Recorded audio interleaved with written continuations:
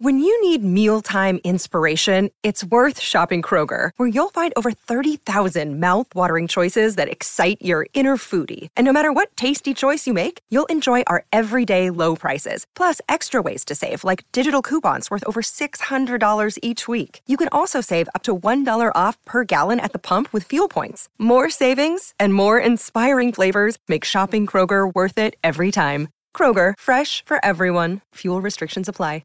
This bloke, though, I'm really looking forward to having a chat with Gary Hamilton, because to most people you say the name Gary Hamilton, you go, Gary Hamilton, did I go to school with him?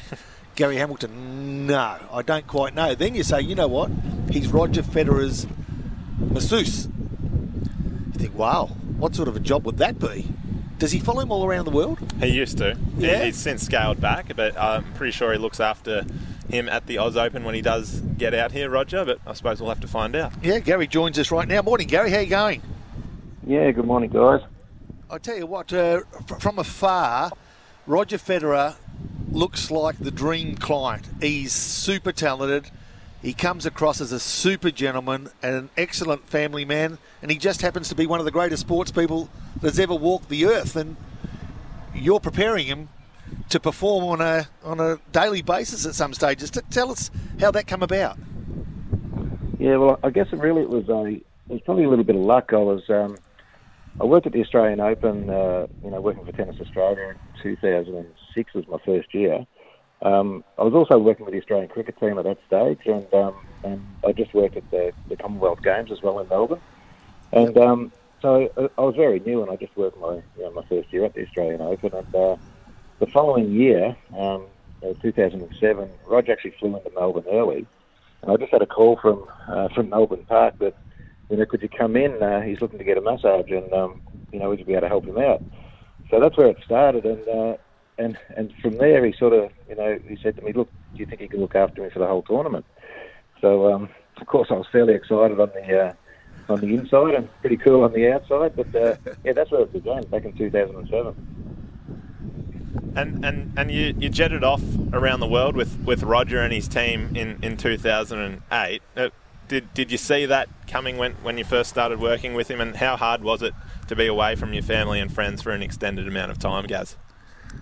Yeah, look, I didn't expect to be travelling overseas at all, and I worked with him at the Australian Open in 2008, and he actually got beaten by Novak Djokovic in the semi-final, and Roger had been crook during that tournament, and twice hospitalised, but we didn't know what was actually wrong. They thought it was a food poisoning issue, but as it turned out, he had glandular fever, so he was fairly crook, and so at the end of that tournament, and that still wasn't diagnosed until he went back to Switzerland, but at the end of the tournament in 2008, his coach then just asked me, would I be available to do a trip to Europe?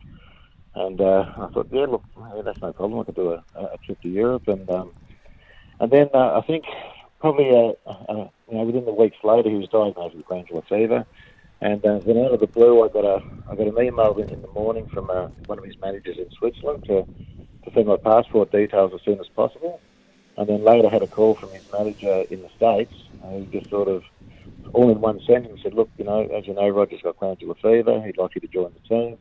We need to get him back on track. He'd like you to meet him in Monte Carlo or Rome.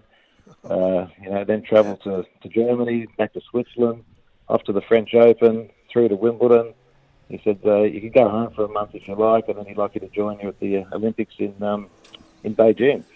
So that was all. It was all a bit of a shock, really, and I had to make a decision fairly quickly.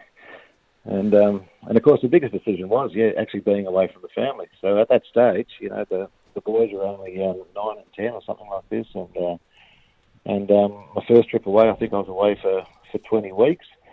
Although the family did come over to Wimbledon, and they spent 5 or 6 weeks in Europe as well. And what are some of your most memorable moments travelling around with Roger, and can you give us an insight into the type of person that he is off the tennis court? Look, I think the travelling, travelling's fantastic anyway, and when someone else is paying for it, it's even better. But you travel around to all the great. Look, I love sport anyway, so sometimes you'll be sitting at, I've seen a couple of, French Open finals and Wimbledon finals, and sometimes you're just sitting there and you think, geez, have a look at where I am. This is really quite amazing. And, you're still got to travel. You're still living out of a suitcase, but you're certainly busy. So you're really busy every day. Every day you're at the courts. You're going through some sort of treatment in the morning, stretching, or, you're also working with a fitness coach in preparation. You're practicing, you're going to press conferences with him. So you are busy, all day. So that's, you don't have much time. You do have a lot of time to look around, the cities, but you are fairly busy and you're stuck to a schedule. But look, he's very easy to work with, and the way you see him on TV and the way you see him speak, that's exactly how he is. There's nothing put on there. We have a bit more fun, away from the cameras or away from the courts. And, his manager would say at times we behave like children, but that's all part of, being in a team. And it's important to get on with the whole team, not just Rog. It's the extended team and his extended family. It's, just important. Every week we talk to people that have, made it on the big stage or a bigger stage than where they started, and that's in Wonthaggi. But I reckon this story with you, Gary, is a ripper, and we've got lots of these sort of stories that, you could be a sportsman or you could be a professional that starts your career in Wonthaggi or in any country town. But if you're dedicated to what you do, if you're honest about what you do, these opportunities don't come by chance. They come as a result of a lot of hard work, and I'm not sure that. Look, actually, I am sure that you realise what a great opportunity you've been given, and you reflect back on it now as something quite special that, 1 in a billion will get the opportunity to do. Oh, look, absolutely, and the funny thing, quite often, especially at the Great Slams around the world, there's always, generally before the tournament starts, we'll have some sort of dinner party, with Roger's friends from different countries and different parts of the world. And it's always a bit of a tradition that we go around the table. Although we all know each other, we still go around the table, we introduce ourselves and how we became involved, or how we know each other or how we know Rog, all just over a game of tennis. And, it's always interesting to hear everyone's story, of course, because I'm from a little town in Wonthaggi. I always have to go last. My story's always last because I think they love to hear the Australian accent. And Mary Jo Fernandez, who is married to Roger's manager, an ex-tennis player, and I think she still works at ESPN. And Mary Jo named the Gary from Wonthaggi, right from the start. So, so they always got a bit of a laugh, when they realise what a small village I live in. Yeah, but unfortunately we are running out of time, Gaz, but we could speak to you about Roger and all the stories that you've got to share about him for an hour. But just quickly before you let you go, what involvement do you have with tennis now? And also, do you think we'll see Roger back at the Oz Open? Well, first of all, look, I've just come back from the Australian Open, so I still just do the 2 or 3 weeks with Tennis Australia at the tournament. Which is always good. It's a good opportunity to get out of my own little office here and catch up. We have a good team, and you catch up with all the other players you've met over the years. With Rog, Rog messaged me just before Christmas, and look, he's still got a way to go. He's had his 3rd knee surgery now, and this one, probably at best, if he comes back, at best it would be Wimbledon. So I don't know what he's going to do as far as retirement goes. He doesn't like the word very much, but, he wants to do it on his own terms. But he's hoping that he can possibly come back by Wimbledon. But, at what level will depend on, his fitness and the rehab from his latest knee surgery. He's 40 now and 41 in August. So it's a big ask, but he's, if anyone could do it, it's probably him. Yeah, exactly right. One of the greats of all time. And we thank you for giving us an insight, Gary, and congratulations on what has been a great career.